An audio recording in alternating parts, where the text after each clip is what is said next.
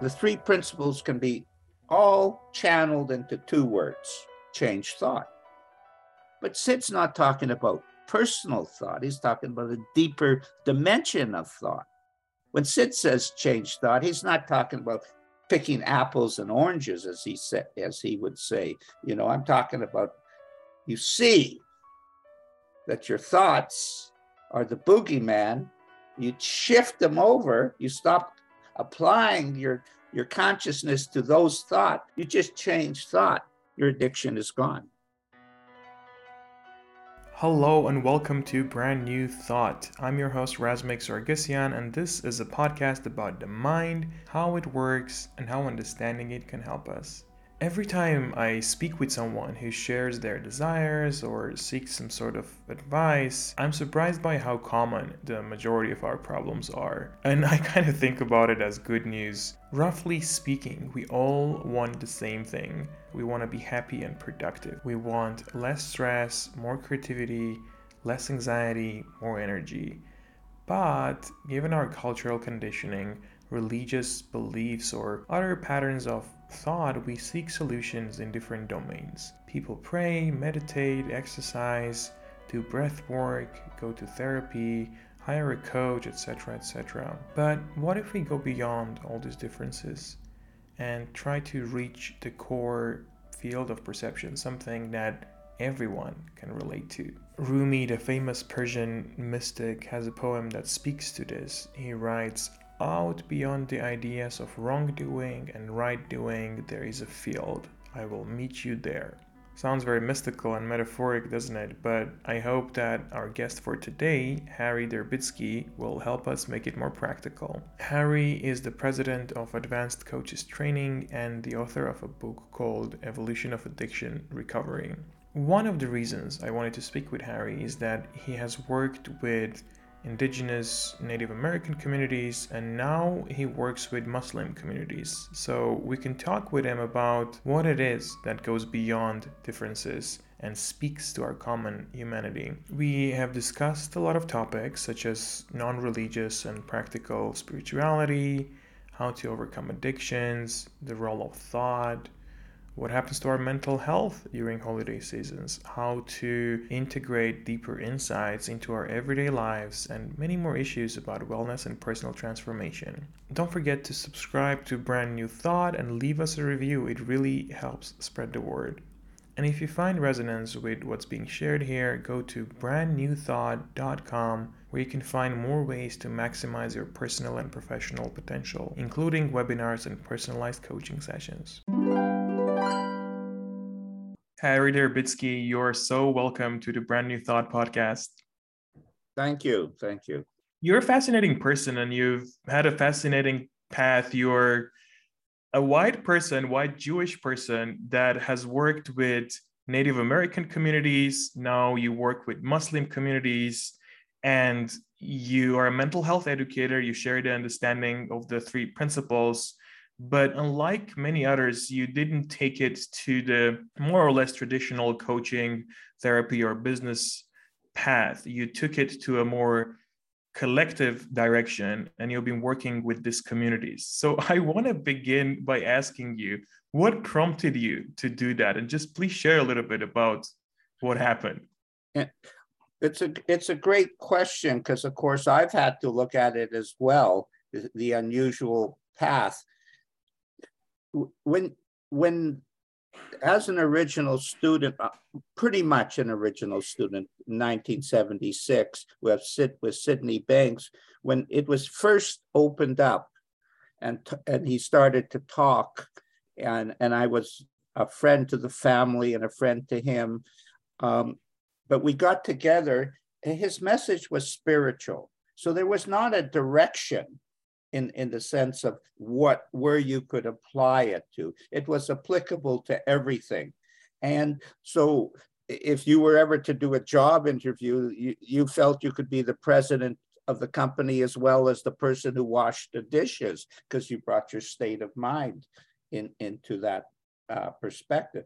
But I wasn't interested in the psychological. I was interested in the spiritual message of Sydney Banks. And that pretty much answers your question, that if you're looking from a spiritual perspective, life brings you into these situations and you have an openness to it and an appetite for it. But there was a more pragmatic reason for it as well. So the first movement, it was a spiritual experience where I and a bunch of other people were the fruit of Sid's teaching. So the psychologists came and they saw all these people who had no psychological background, or some had more than others, and I had zero. But they were well-adjusted, happy, wise human beings living incredible lives. And that was the proof. So they were impacted by Sid and his message. They started to hear, but Sid wasn't the typical guru type guy. He wasn't dynamic. He wasn't, he was a average looking Scottish welder with a grade 8 education who had an enlightenment experience, which surprised him. He said it was a fluke. Of course, but the trouble is, once you have the fluke, you can't pretend you don't have it, you know. And he started to, and at a certain point, the Salt Spring experience matured, ripened, but now wasn't able to take it out into the world. We just didn't have the skills, the abilities, and the psychologists came. And the movement shifted. And at that point, when the psychologists came, I got stuck. I put my feet in the mud. I didn't like psychology, and I was missing the boat. I stepped out of being in the mainstream of what was happening. I remained friends with Sid, but I wasn't working and wasn't getting involved in the psychological part of the message. And then at a certain point, I woke up enough to see that I was missing the boat. I didn't like it because there was one thing I knew about Sid's message. It worked. Everything else didn't seem to work. And my main focus has always been, the reason I like what Sid was sharing was first the impact on myself, but I knew it was the answer to alleviate all human suffering. And I was into that. I cared more about people than I cared about me. And I wanted to help. I wanted to be part of the solution. And then at a certain point, I realized I had missed the boat. But the problem was, now it was all psychological, and it was they all were PhDs and doing all this incredible work. And I would go out sometimes and travel and go to see them, and I could see that I was a higher level of consciousness, but I'd go back into my ordinary world that wouldn't help. So all of a sudden, I saw I needed something to do in the area. Like we've talked about, if you're not part of the story, you're missing the boat. Like what you're doing is allowing you to share and find out. And so I went on a trip with my family, maybe 500, 800 miles away. And in the middle of the trip, I took a walk, and there was this mountain, and all the trees had been cut down. It was scarred, and my heart just cried. I could just see the travesty, business taking advantage, and it was just beautiful. And right at that moment, a native Indian woman walked up. We never said a word. Both of us had this exact same feeling. And I walked away and I says, I got to work with these people. That's how it happens. Spirit takes us into these strange places because that's who I am. am not just this. I have a spirit that needs to. And so it wasn't very long. And I came back from the trip. This is very interesting. And I phoned Sid up.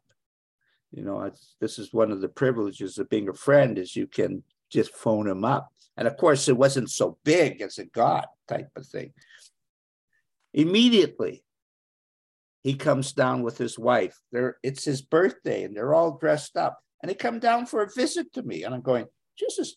But he had picked up that I had picked up a feeling. You see, on Salt Spring, I had a huge spiritual experience. It's all what I could describe. Everything stopped. My thinking stopped. And all of a sudden, I wasn't there as a human being. I was just there as consciousness. I could hear every bird, every sound, no thoughts. And that stayed for about 4 or 5 minutes, where I was in this oneness. And when I came out of it, which is, of course, I started to think on a personal level, I wasn't the same person, because I knew life was spiritual. And I followed and understood that feeling deeper and deeper. But that experience had a major didn't see thing.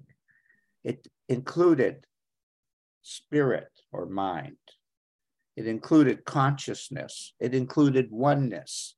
Didn't include thought. And so I had to have a different experience a little later on that showed me what thought was. But I was still psychologically a loose cannon. But I always knew, no matter how bad or good things were, that it was spiritual. And so I started to follow the spiritual direction. And this is where it took me. So I hope that explains a little bit. I didn't follow a linear path. We were talking about the indigenous world being cyclical in the way they see the mystical side of life. I wasn't linear. And you start to learn your uniqueness. I wasn't like everybody else. I never was. And I was smart and intuitive and creative, but not linear. I didn't fit in. And I tried to work in jobs. The only trouble was I was 10 times smarter than the bosses. They didn't like that. They wanted me to be who they would take my good idea. I had tons of good ideas. And then they tell me to wash toilets. And I go, well, didn't you just hear? And they took it as their own. So I didn't fit in. I didn't fit. And that part of that was my lack of understanding of how to play the game outside of the spiritual in the world of form. It's still a game, but I wasn't good at that game. And so I just followed my creative, intuitive spirit. And it took me on a mighty fine journey. You see, people, I did everything wrong, but it worked out. That's my message. Everything wrong, but it worked out. That's so a beautiful, very inspiring story.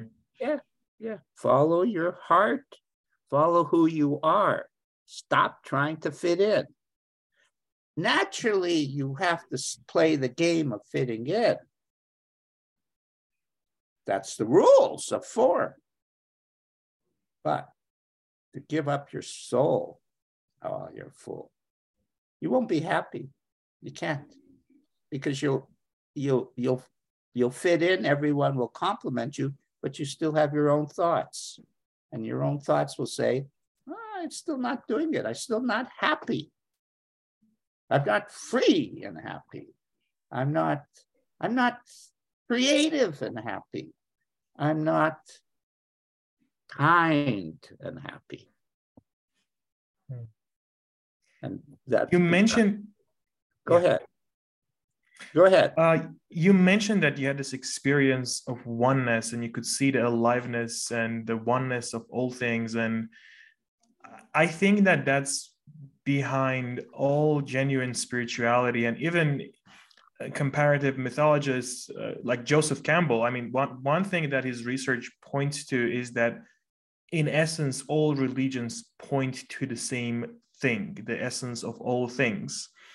But I don't know whether it's our culture or the limitations of our language, but we mostly talk about the differences and not so much about the commonalities. So, as someone that has worked with both, let's say, Native Americans and Muslim communities, share a little bit what kind of pointers you have seen, and like in the context of three principles that actually point to the same thing. Yeah, it's a great question. And so it's again an intuitive answer, but it's the way you see things. Like if you see differences, there are differences, because that's the role of thought. Thought is the creative force that allows you to filter your understanding of what you see as an individual. Collectively, the role, see, the collective is oneness, and in oneness, you learn quiet the little mind because it interferes with the oneness. Give up your personal opinion.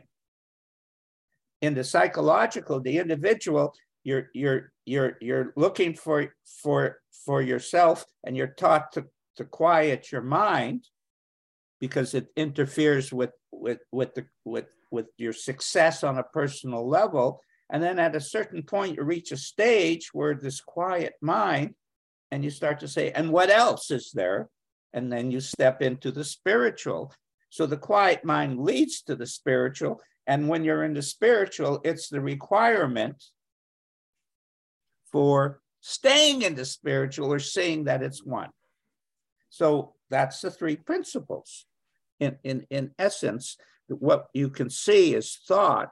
And if you understand that it's the same, they're both the same thing, but they arrive in the middle. You're a spiritual human being. So from that context, now if you live that, it's different than if you talk about it. You see, what you're talking about, the first thing is what's the theoretical or the philosophical, and then the second is how do you apply it in actually doing it. And that's, again, the principles. The principles are not to go to a conference and experience a high or a group consciousness. It's very helpful. It reminds you of who you are. But you haven't heard anything if you don't go back into your ordinary life and apply it. That's Native American teaching. You can go into a ceremony, you go into the sweat lodge, and the spirit comes. And take my word for it, you know the spirit has come. I'm not talking about hokey pokey stuff. I'm talking about fact. And it's come. And you have this incredible spiritual feeling. Now, listen to this. This is so cool. So then you come into a sweat lodge. The people have huge problems. They look beaten. They go in and experience the sweat ceremony, 4 rounds with the hot rocks, and it's all in an enclosed circle. And they experience spirit.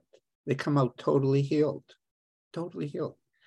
Yet they start talking about what they talked about before they went into the sweat, and then within 20 minutes, they've lost it. See, they didn't see where the spirit came from. They saw a spirit was healing, but they didn't see where it originated from. It was them who experienced that. They didn't see that. And so they started to talk about the same thing. So there's the trick to addiction, which obviously the other thing is, what am I doing in addiction when I've never taken a psychology course and I've never been addicted theoretically? You know, I mean, everyone has addictive behavioral patterns, everyone, 100%. So don't start thinking you're so smart. So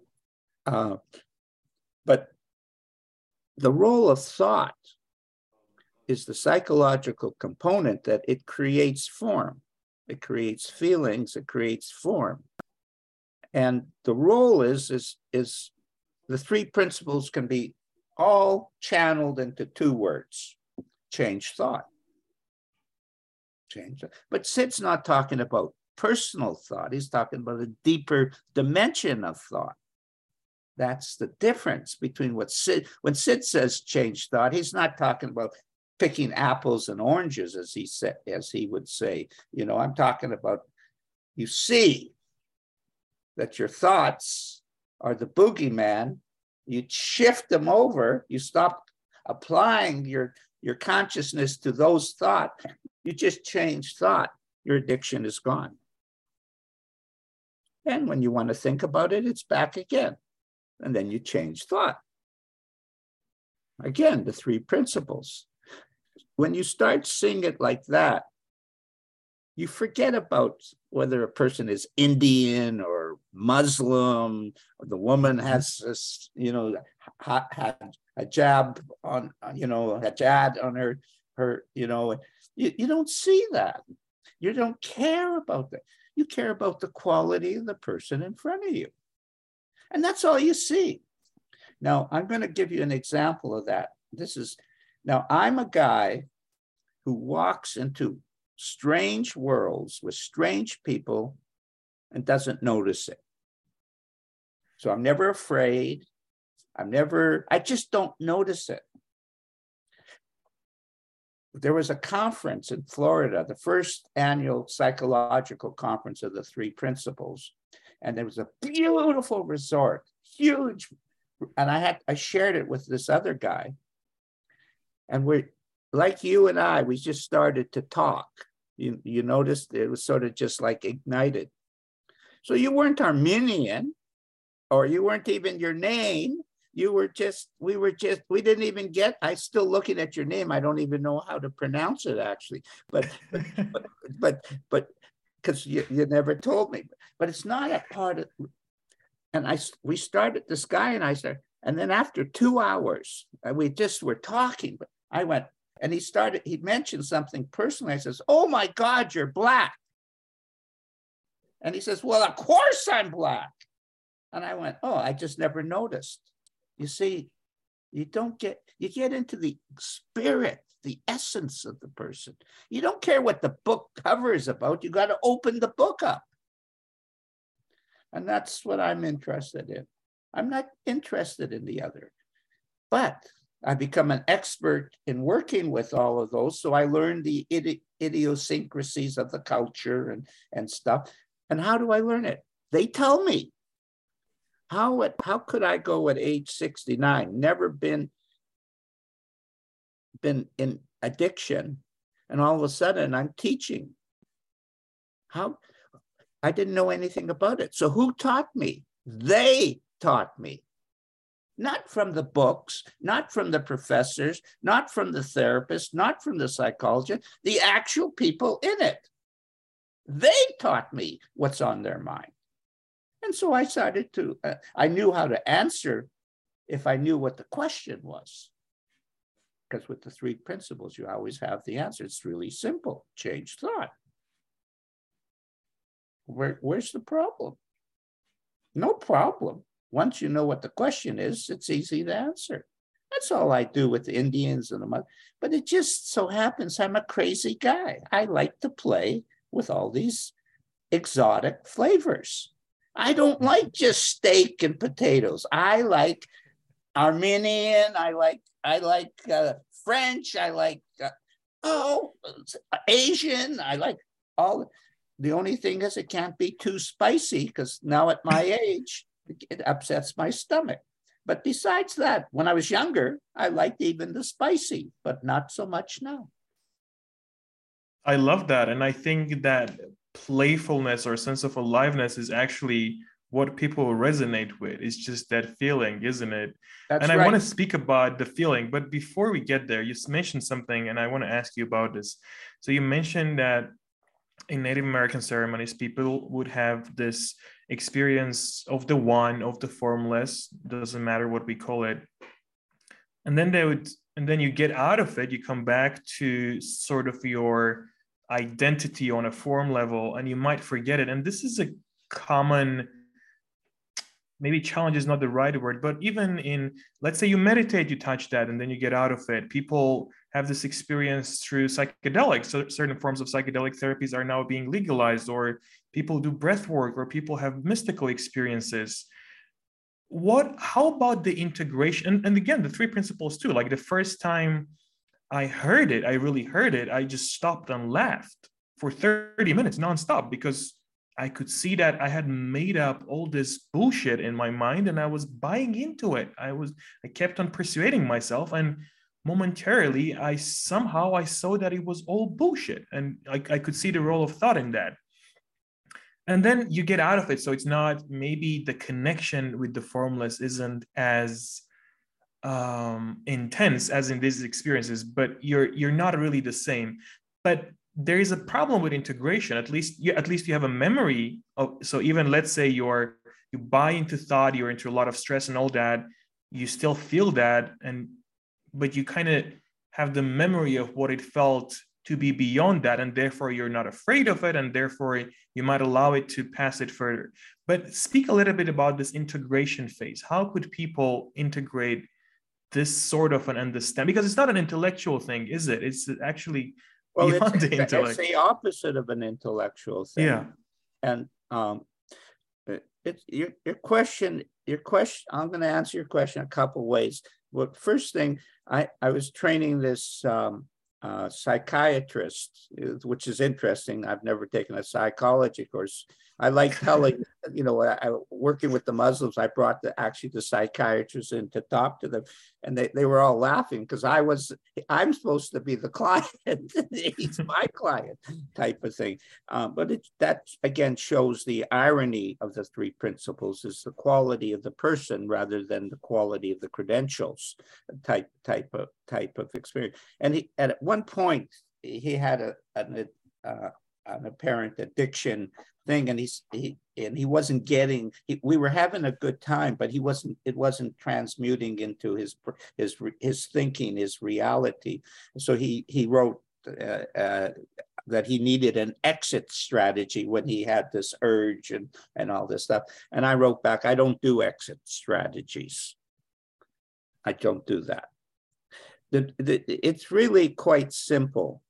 In the Muslim world, one of the key elements of its teaching is detachment. As your level of consciousness goes up, which is obviously part of the picture of healing, you become more and more detached. You don't do it. What you do is what stays. What you forget about disappears. So you have to have a certain patience in understanding that you've only heard to a certain level and accept that.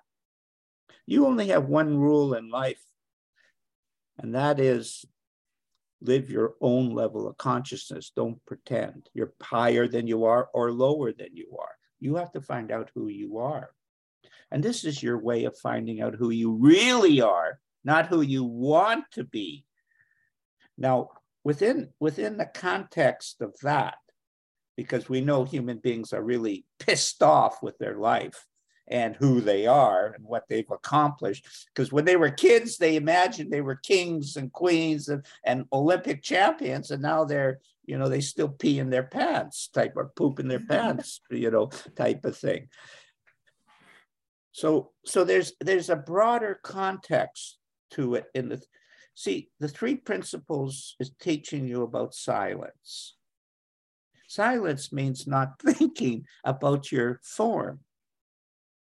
So at age 65, I just said, I don't care anymore. Nobody's listening. And I don't like, the world's a pain in the ass. I had no money, but I said, I'm just going to he's happy and content. The hell with it. I'm not successful. I'm not doing this. This hasn't worked out. And I'm tired of it. I'm not playing anymore. I'm just going to get quiet and peaceful. I had nothing. I had no money, no nothing. And for 4 years, I did that. And then I looked back and I said, my God, everybody's running around like squirrels running around for nuts and stuff. And I've got no problems. And at the same time, money came. And more than that, when did I become a nicer person? That turned out to be the bullseye. Like all of a sudden, when you don't have problems, you become a nicer person. That's what the essence of the 3 principles are. That's the essence of native Indian teaching, to become a better human being. When did that happen? And what happened to all those bad habits that they were just insecurity that I stopped applying. See, only you can keep it alive. Only you, obviously. And I just forgot about it. And all the things that I wasn't working on dropped.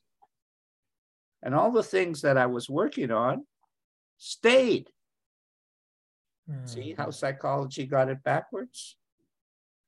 See how I could teach anything? I just teach people to forget about their problems. How do they do that? By seeing their beauty. Once they see how they're beautiful, not only have I worked in addiction and Indians and Muslims now as the training director of the Back to the Fitra Mentoring Academy addiction department. I've done a group, as it mentioned in addiction. I also set up a mental health group. 8 people had major transformations. Major. Schizophrenic, all the stuff. Nobody recognized it. Nobody in 3P, nobody outside of 3P. So I moved on, but I saw it. And here's this one guy. We get together like you and I. You know how we started to talk and right away we just started to do it. And we meet once a week. Schizophrenic, paranoid, all the stuff that everybody labels people along with physical stuff. And he's just an incredible spiritual guy, just an amazing Christian. And we go deep into the spiritual. And after about the 5th time, I say to him, you realize how beautiful you are? Nobody had ever told him. It wasn't the thought he had. And he goes like this. This is no bullshit. He goes like this. I make a funny face. He just can't accept. And then after 2 or 3 minutes of doing that, a big smile comes on his face. And he had it. He was actually a beautiful guy. And once everybody sees it except me. Mm-hmm. Everybody's walking around with doubts in their head. This guy. And that's where a tap on the shoulder, just a gentle reminder. And I love what you just shared, that so the insecurities that you had, you pretty much took a break from trying to figure it out or do anything about it. And because what kept them alive was your own attention on it, they just pretty much disappeared. So what then that means, and speak to this if you like, is that kind of letting go or transcending these limitations or whatever wording people might be comfortable with is not an active thing to do. It's a rather passive thing to do. And again, it's all about seeing. Like once you see that you have this unnecessary interference with the wisdom, with the beauty, with God, if that's the word that people like, then you just take your hands off. But it's really hard to kind of take your hands off before you see that. Yeah, you see, it's an understanding. Once you understand how it works, it becomes self-evident what you should do. before you understand how it works. And that's where people have different levels of insight. See, they're working towards the detachment of their own thinking, their own impression of what life is. And that impression is created from what they believe you have to do to solve their uncomfortable feeling, or to attain a spiritual grasp of life. But in reality, it's the detachment, which comes from raising your level of consciousness. So if you don't know anything what I'm saying or can't figure it out, just get happy. Just be happy and see how that works. And there's only one thing that can make you unhappy, because that's your natural level, and that's your thinking.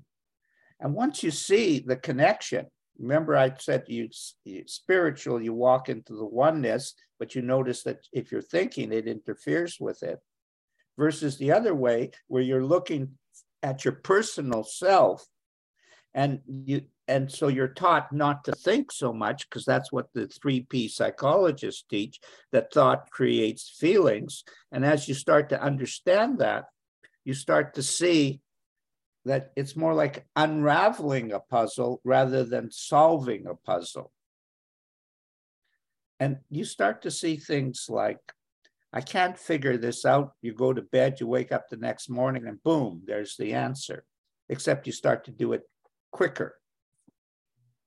And you start to say, oh, I can't see, but if I relax, or, the big psychological word is calm. If you calm down, and what happens is you allow some air between your ears. It's the rock between the ears that is causing you not to see the air that is actually all around the rock. And once you start to pick that up, you start to explore all the beautiful feelings you have. And it turns out it's a lot more fun to explore beautiful feelings than ugly feelings. Yeah. On the other hand, if you're experiencing an ugly feeling, like addiction or depression, nothing wrong with that. That's part of your journey to let you know you're going in the wrong direction. And what is the wrong direction? It isn't the wrong direction. It's the path where you've associated that feeling as bad. You've created that impression. Bad. God is saying, no, you need a kick in the ass because you're not listening. Wouldn't you want to know that if you're not listening, you're going on the wrong path? I guarantee you that a lot of people are just closing their eyes or defining their world to the point where they're old when they're 40 years old. I'm 76, and theoretically I should be hanging it up, but I'm just starting my career. I'm just starting. I just working in the Muslim community, about a year. And it's really opened up. You see, the answer to your original question was, I just followed the positive feelings. I didn't question where the positive feelings took me. As a Jewish person going into the Muslim world and in a leading position in the Muslim world, which Muslims like me? Well, it turns out they all like me if they meet me, because I have a lot of bad jokes. Really bad jokes, terrible jokes. It's embarrassing, but they like it. They laugh. And as soon as a person laughs, it's over. It's over. Yeah. I love what you said about beautiful feelings. I think it's probably one of the most common expressions in my podcast. Also, the word thought is common, but I'm going to play the devil's advocate a little bit, because somebody hearing this might think or say, I get it. Yeah, thought creates feeling, and that's what I want, the beautiful feelings. But how do I work with feelings? How do I follow my bliss, as Joseph Campbell has put it? So let's talk a little bit how that process might look like. And again, in a way, we kind of already said that once you get the understanding, like if I keep on hurting myself like this, as soon as I see that, I stop doing it. But how does that process look like for you?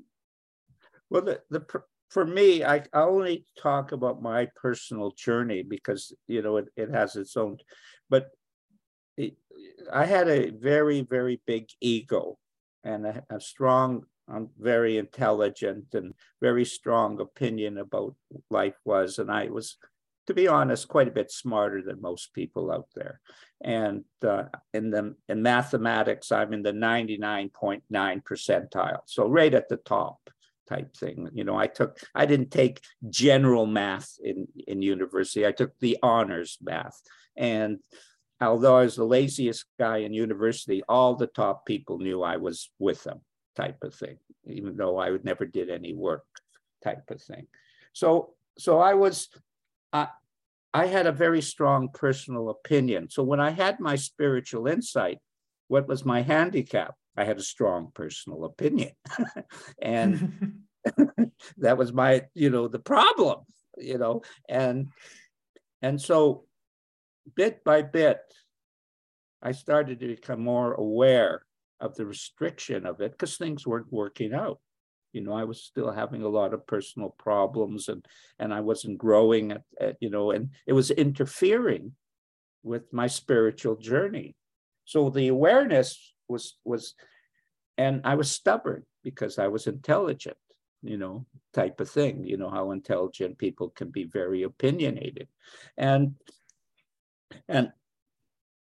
so bit by bit through negative experiences or bad experiences, I started to realize that I was smart enough not to give up my good feelings through these things. I wouldn't give up hope, but they were really like up, down, up, down, up, down, up, down.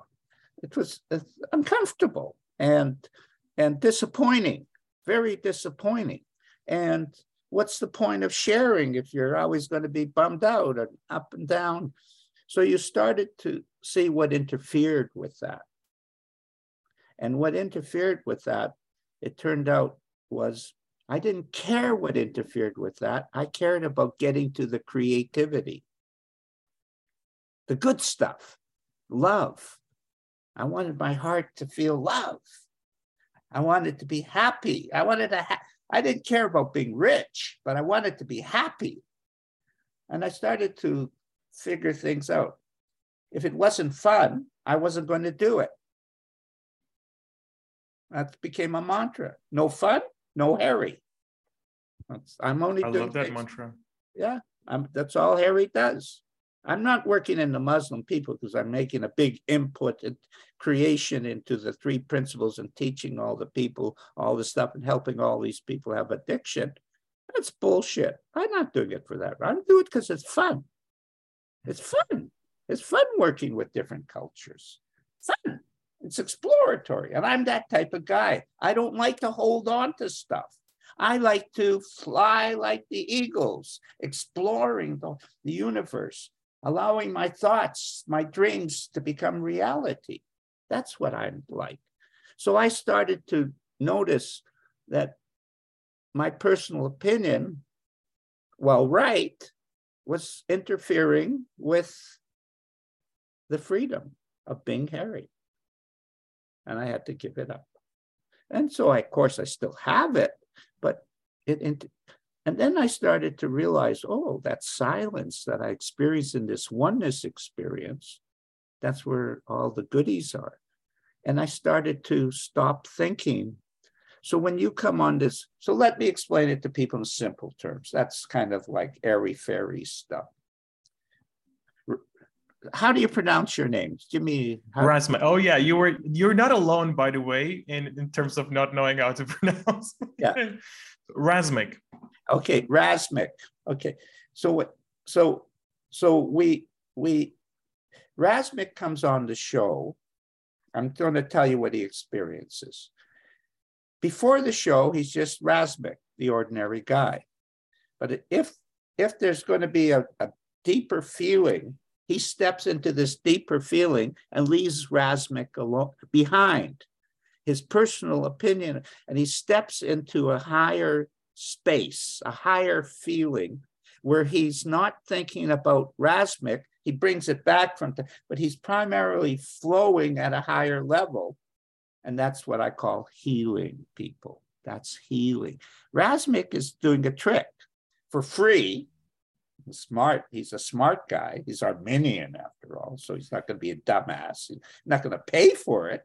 You know, he steps into this higher space. And when he steps into this higher space, his personal opinion is left behind and he learns, he absorbs, he experiences who he is. And then he's not the same when he goes back into his ordinary world. And then he sometimes says, gee, I wouldn't mind being up there. And so he starts heading a little bit more. He starts to understand, actually, it doesn't need a show to be in it, but it works. There's PowerPoints in our life, places. Like if you're in the middle of a war zone, don't tell me you're going to feel the same as you're on a trip to Hawaii. But here's the trick, you can. You can. But it's a lot harder. A lot easier just to be on a trip to Hawaii with your feet in the sun and sitting back, no interruption, you know, and all that stuff. But if it is happening, these wars and these explosions and the political corruption and all this stuff, you can't lose your sanity because of it. In actual fact, everybody knows that when you're in a disaster zone, you have to bring your A game into play, or else you're going to be killed or have a huge traumatic experience. And that's all trauma is, a thought after it happened and you think about it, oh, it's a big deal, I really suffered. And maybe you did.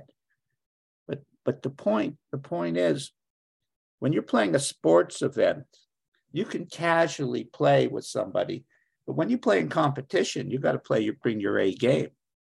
And that's the same way in life. There's sometimes it requires you to bring your A game. And if you can't pretend, and that's what human beings do. The answer to all your questions, we pretend. We created our illusions of our life, our impressions of life through the filter called thought, personal thought. And we create our interpretation. The truth is, if you see a tree, that's a fact. Your impression of the tree is an illusion. The tree is the fact, not the thoughts about. It's a beautiful tree. It's an ugly tree. It's just a tree. But you create your impression. War. Some people have explored things. In indigenous world, the kids were taken away, sent to residential school. Their hair was cut. They had to have their names changed, and they were religious. Some people actually had a good experience in that. Others had a terrible experience. You have to deal with what's in front of you. The truth about war is it's not always pretty. That's the fact. I really appreciate that you brought up this context, and we talked a little bit about this before the podcast. And I like what you said, that it's certainly much harder to touch those beautiful feelings when you literally have to be worried about your physical presence. But at the same time, it can be the other way around too. And a lot of Armenians have experienced that. My dad was the first person that experienced that, and he told me about it as I would grow up. And the way, I don't know if that's how he explained it to me, or maybe that was my interpretation, but it was more like, well, look, we're always feeling a feeling. We don't really know that we're creating it with thought. So we always project it to something external. But if the external reality becomes so chaotic, so bizarre, and you know that there's zero solution in the external, then you might as well look inside. So that can serve as a radical excuse to have this spiritual transformation. And this is I like that we speak about this, because I wanted to ask you a little bit about the timing of these things. And we're recording this in December. And I was thinking the other day that a lot of my insights kind of come up very unexpectedly, but a lot of them do come up around Christmas time. I'm really curious if you can speak about this. Is it more of something like a collective uh, consciousness is somewhat more relaxed, or maybe we, because of our holidays, we give ourselves a little bit more space? But how can we use this time for a genuine spiritual transformation? And use is not the right word, but you know what I mean.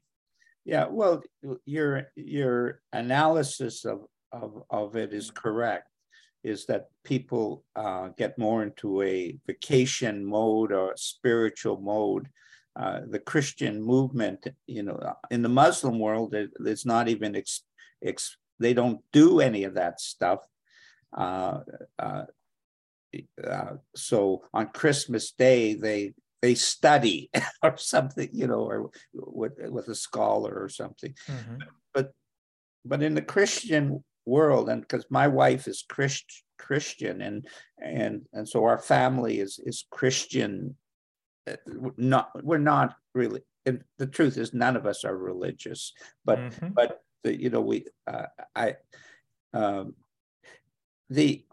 all those factors that you talk about, collective consciousness, it shows how easy it is to change the world from war to peace.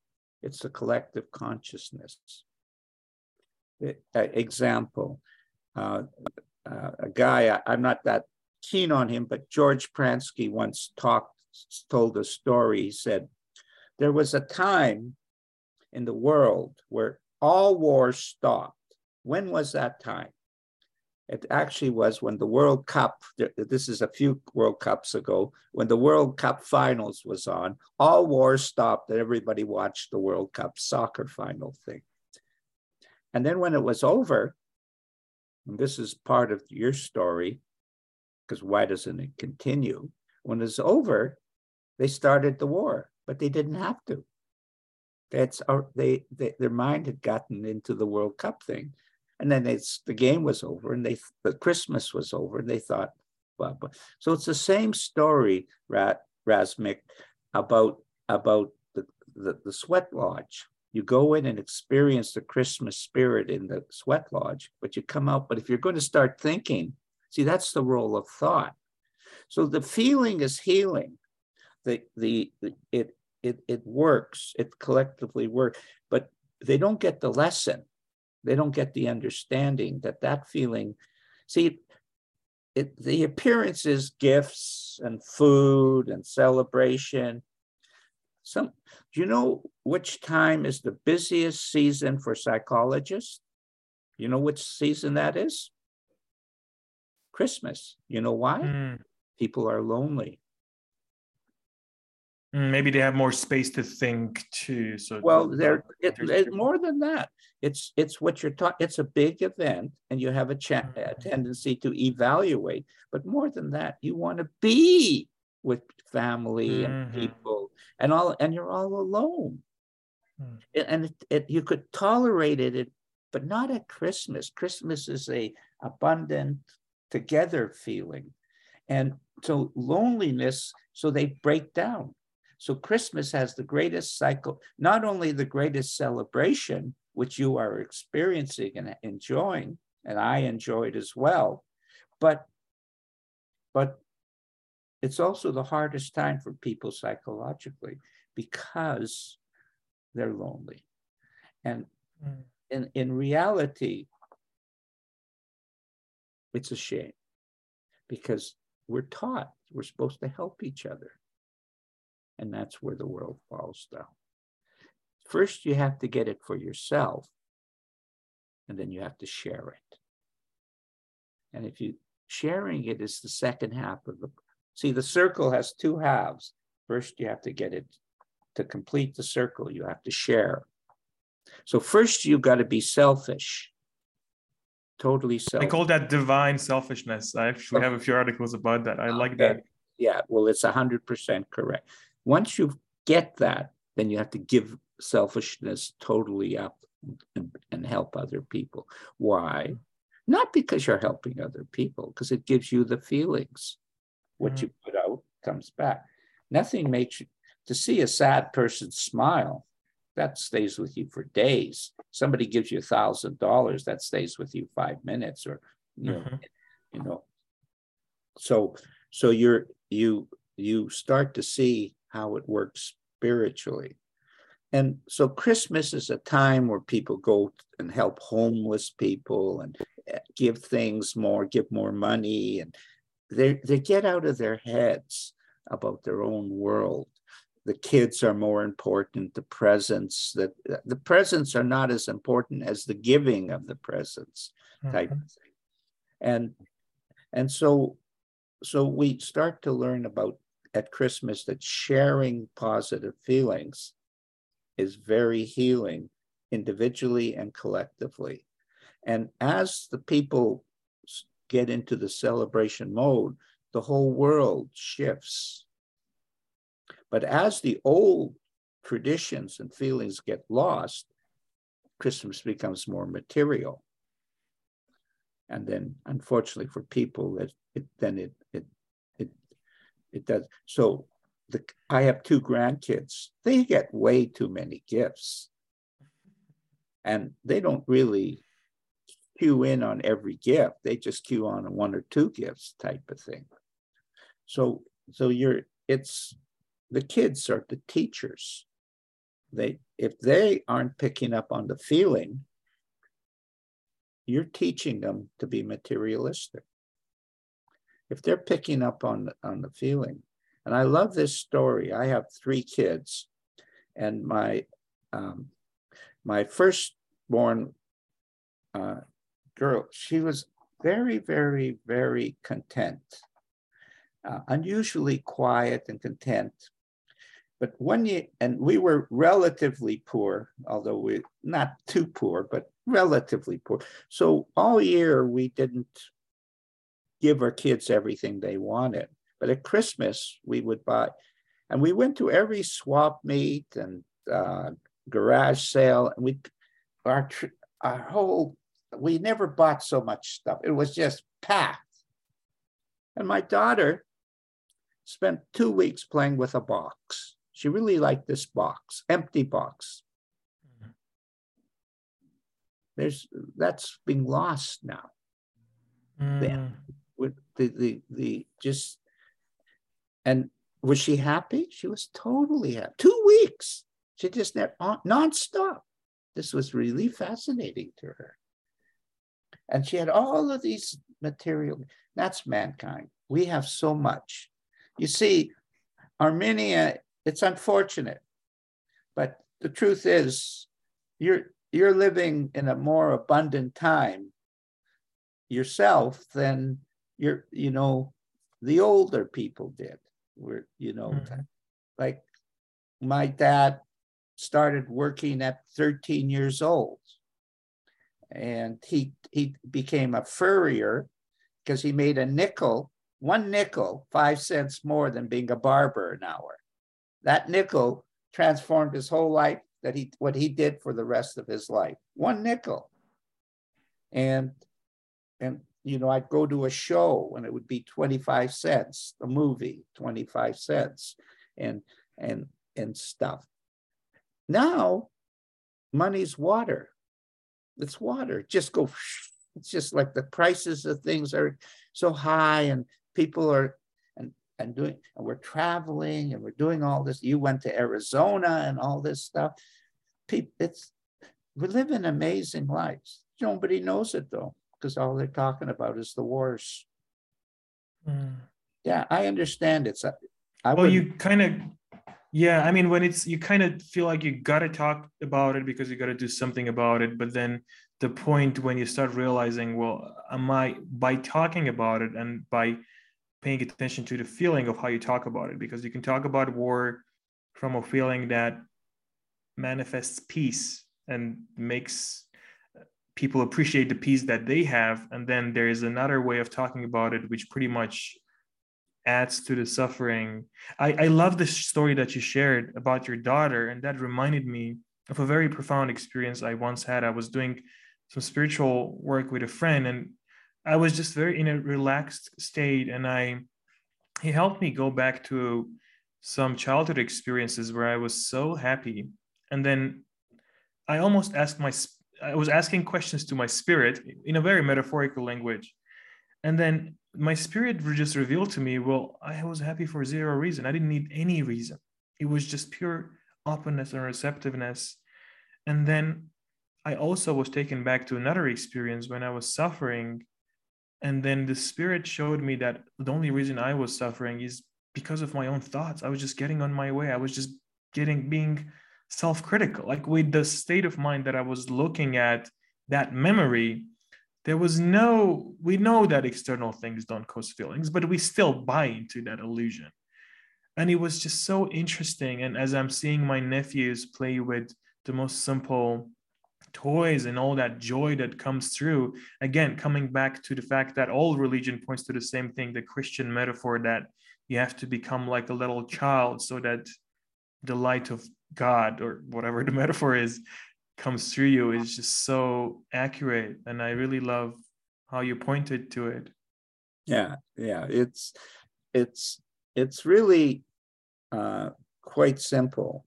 When I work in addiction, I have big results, not this puny little kind of got off it type of stuff, but went back on it stuff. I have huge results because I'm not doing it. I'm really clear. Harry doesn't know how to heal people. Spirit knows how to heal people. God knows how to heal people, not Harry. Allah knows how to heal people, not Harry. So I just kind of guided into a thing. But addiction is a heavy topic. I wrote it in my chapter of my book, but you don't have to be heavy about as a serious topic, but you don't have to be serious, personally serious about it. Now, what happens when people come to me? Now, I have big results, so don't tell me it's wrong. I never talk about addiction. It's like people off cocaine, off pharmaceuticals, but we never talked about the drug, the effects. We didn't talk. See, I'm not an expert in the description of the problem.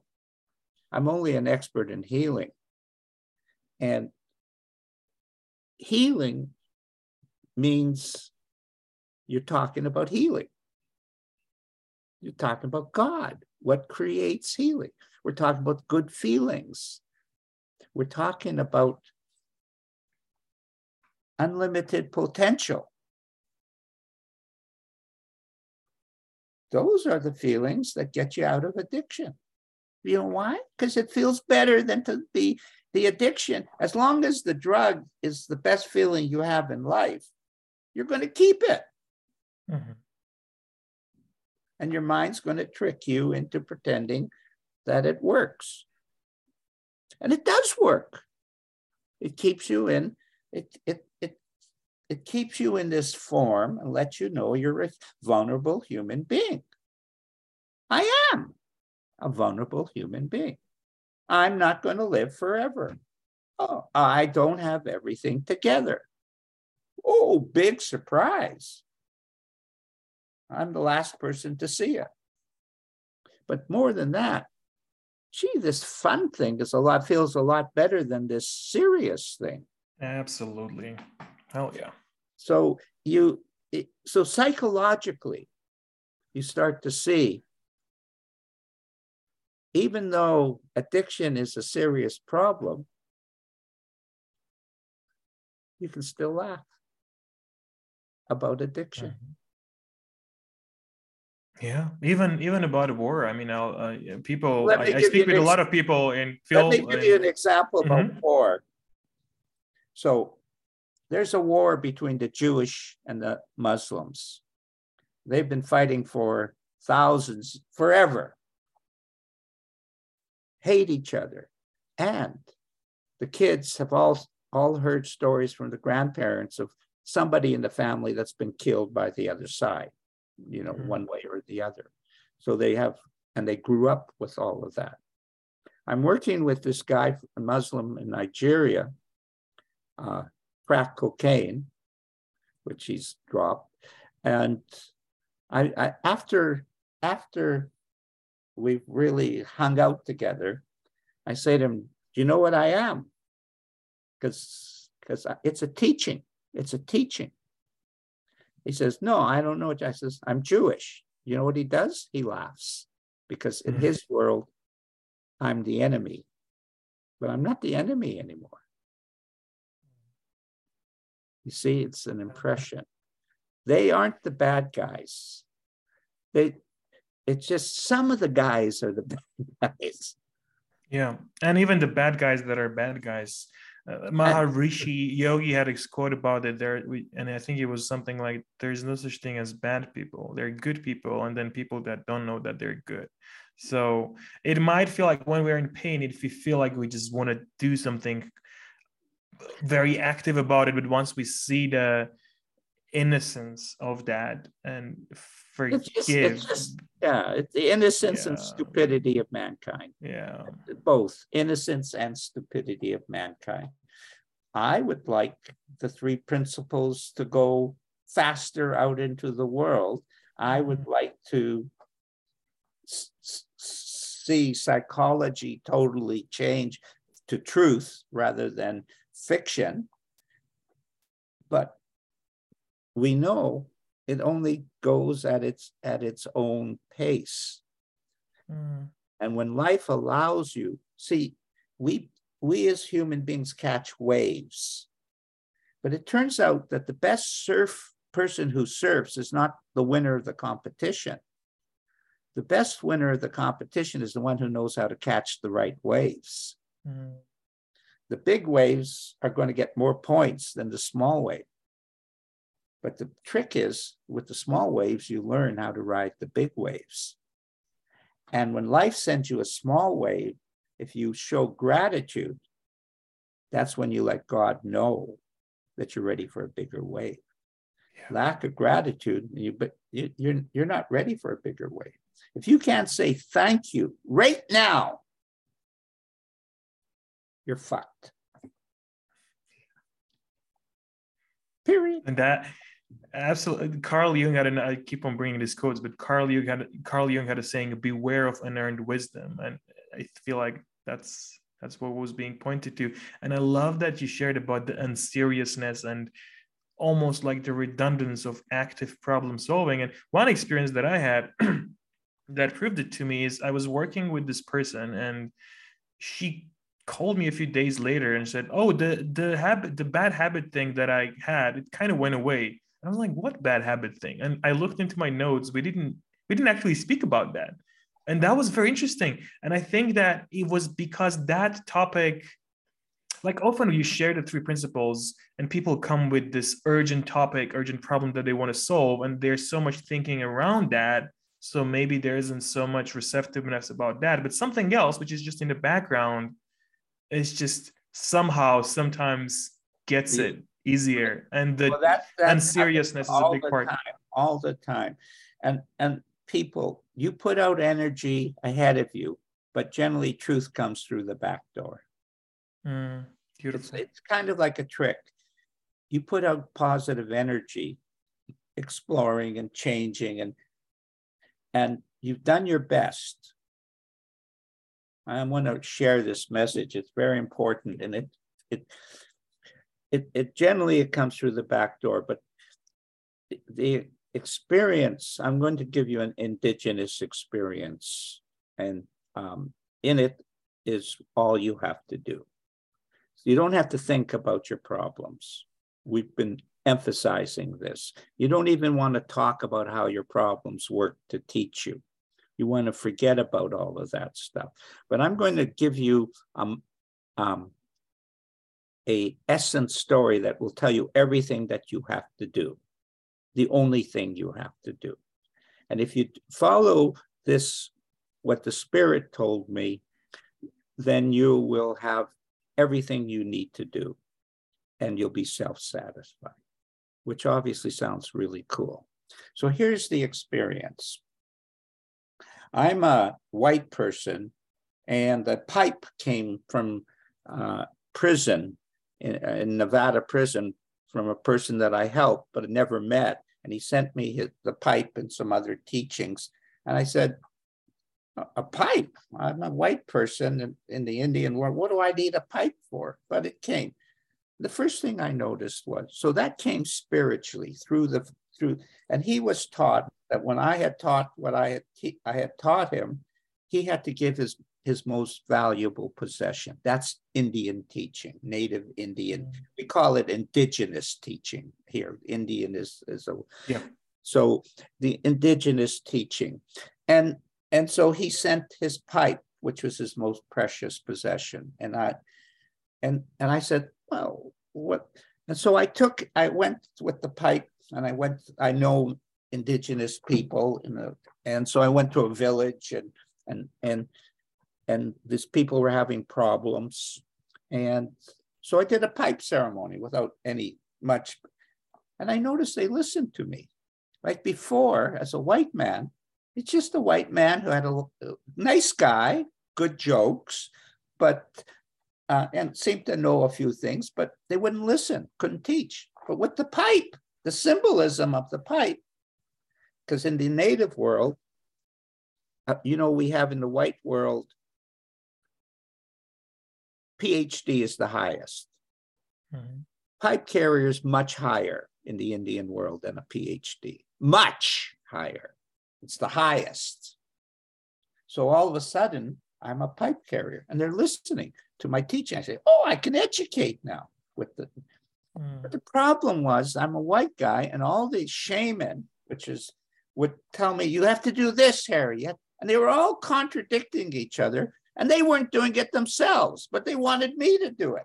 And it got me really, really confused. And so I don't get confused very easy. With the three principles, you kind of have a free, but I was really confused. Mm-hmm. It was really, and I was starting to get a little heavier. And I went on holiday to this place in Nevada, which is very close to Arizona. You know how beautiful it is with the sandstone mountains and all that type of stuff. And it turns out that the sandstone mountains talk to me. They do. The spirit comes. And every time I bring my pipe out, an eagle comes 100% of the time in Nevada, 100% of the time. I don't know how it comes, it just comes. And so I go to this Grapevine Canyon, and it's 120 degrees because it gets pretty hot in Arizona and Nevada at certain times. And there's an alcove, and I sit in there, so it's semi-cool, not too cool, but I lay my pipe down. On the right is petroglyphs, which are Indian signs from way, and then over here are sandstone mountains, and the spirit starts talking to me. And of course, an eagle comes. So they say, go ahead, ask us any question. So first question I asked, am I a pipe carrier? They say, oh no, we love what you're doing. Absolutely love what you're doing. I says, well, why are they giving me all of this stuff to do? And the spirit says, that's for them, not for you. You're already past that. They need that for them, but you don't need it anymore. Oh, I says, oh, that's nice.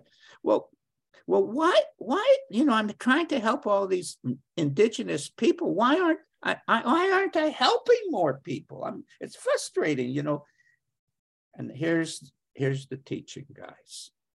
And it's 100% true. And it's all you need. This is what the spirit told me, and it changed my life.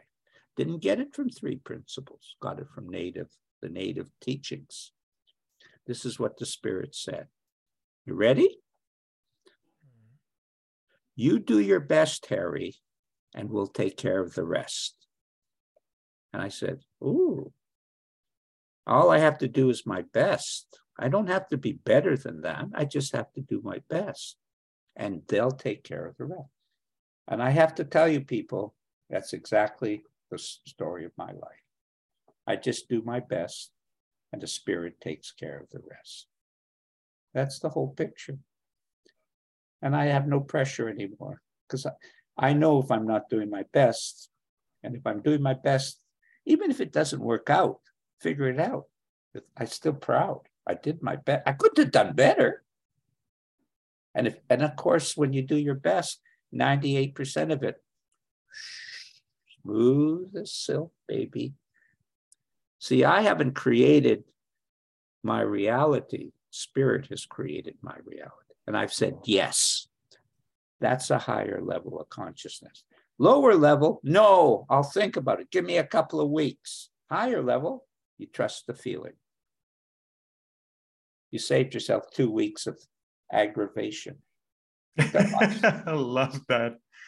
You do your best and we'll take care of the rest. That's beautiful. Exactly Thank you for sharing that. And everything. And that's your journey. That's what you have to learn. You are doing your best, and it will happen. And of course, you go, I want it now. Yeah. But that's not the way it works, people. One time I'm in the car with Sid Banks. We're driving him somewhere. And I'm in a really good space. And I say to him, gee, Sid, Spirit sure moves slow. And he goes to me with a big smile. Ah, Harry, real slow. See, the mind goes real fast and Spirit goes real slow, but it goes. So we have to slow down to the speed of the Spirit or speed of life. That's right. That's the answer. Beautiful. And that's a spiritual, psychological answer. Harry, is there any other question that you wish I had asked? I don't really relate like that. I don't really think about questions. I know, but I always love letting my guests I just bring want what they want to bring. People to recognize no credentials, and people come to me, and I'm not creating it. All I'm saying is, yes, don't worry that you don't know enough. Share. And you'll grow from the experience. Don't be afraid to fall on your face. Don't be afraid to learn from your mistakes. Don't be afraid to keep evolving. And in that time when I looked like I was doing nothing, I mentioned this to Razmik, I was learning all this stuff. You never stop growing spiritually. Never. But it looks like you're not growing because you're too serious about what you define as success. But you're picking up qualities and stuff. Don't give up. Don't give up. It's ridiculous. You can pretend to give up once in a while, but never give up. Inside. And everything is an inside-out experience. For me, I just have to say thank you. That's all I have to say. 76 and cooking, just starting my career at 76. It's amazing. And how does it happen? I'm just a lucky guy. Beautiful. Thank you for sharing that message of hope and inspiration. It has been such a pleasure to speak with you, and I know that my listeners will appreciate this conversation. Yeah. And if anyone wants to contact me, and I'm going to, I'm going to send you send me, my 2 books, Evolution. I've written 4 books actually, but 2 of them are indigenous, and Evolution of Addiction Recovery, Book 1, and Evolution of Addiction Recovery Reopened, Book 2. Book 1 is about addiction and how to get out of it. Book 2, it's called Reopen, but it's about who you are as a spiritual person. And as you step into a spiritual reality, there is no addiction. There is life, and everybody cannot get away from the one simple fact. You are not perfect on the outside. You are perfect on the inside. It's just simple. Don't pretend, people. Don't try to be perfect. It creates stress. Stress creates addiction, behavioral patterns. And if you're in that world, relax. Relax. It's no big deal. You'll figure it out. Especially if you follow a spiritual, psychological direction, especially like the 3 principles. AA has a 5% success rate.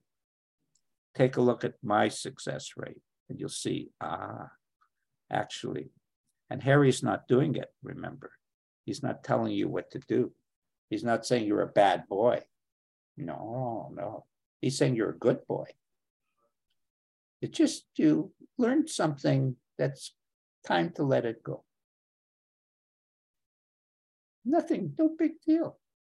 And everybody who works with me has fun. They come in heavy. I wrote in my book, everybody who comes to me comes with one problem. They don't like their thinking and they want to know how to control it. So the first thing I tell them is you can't control it.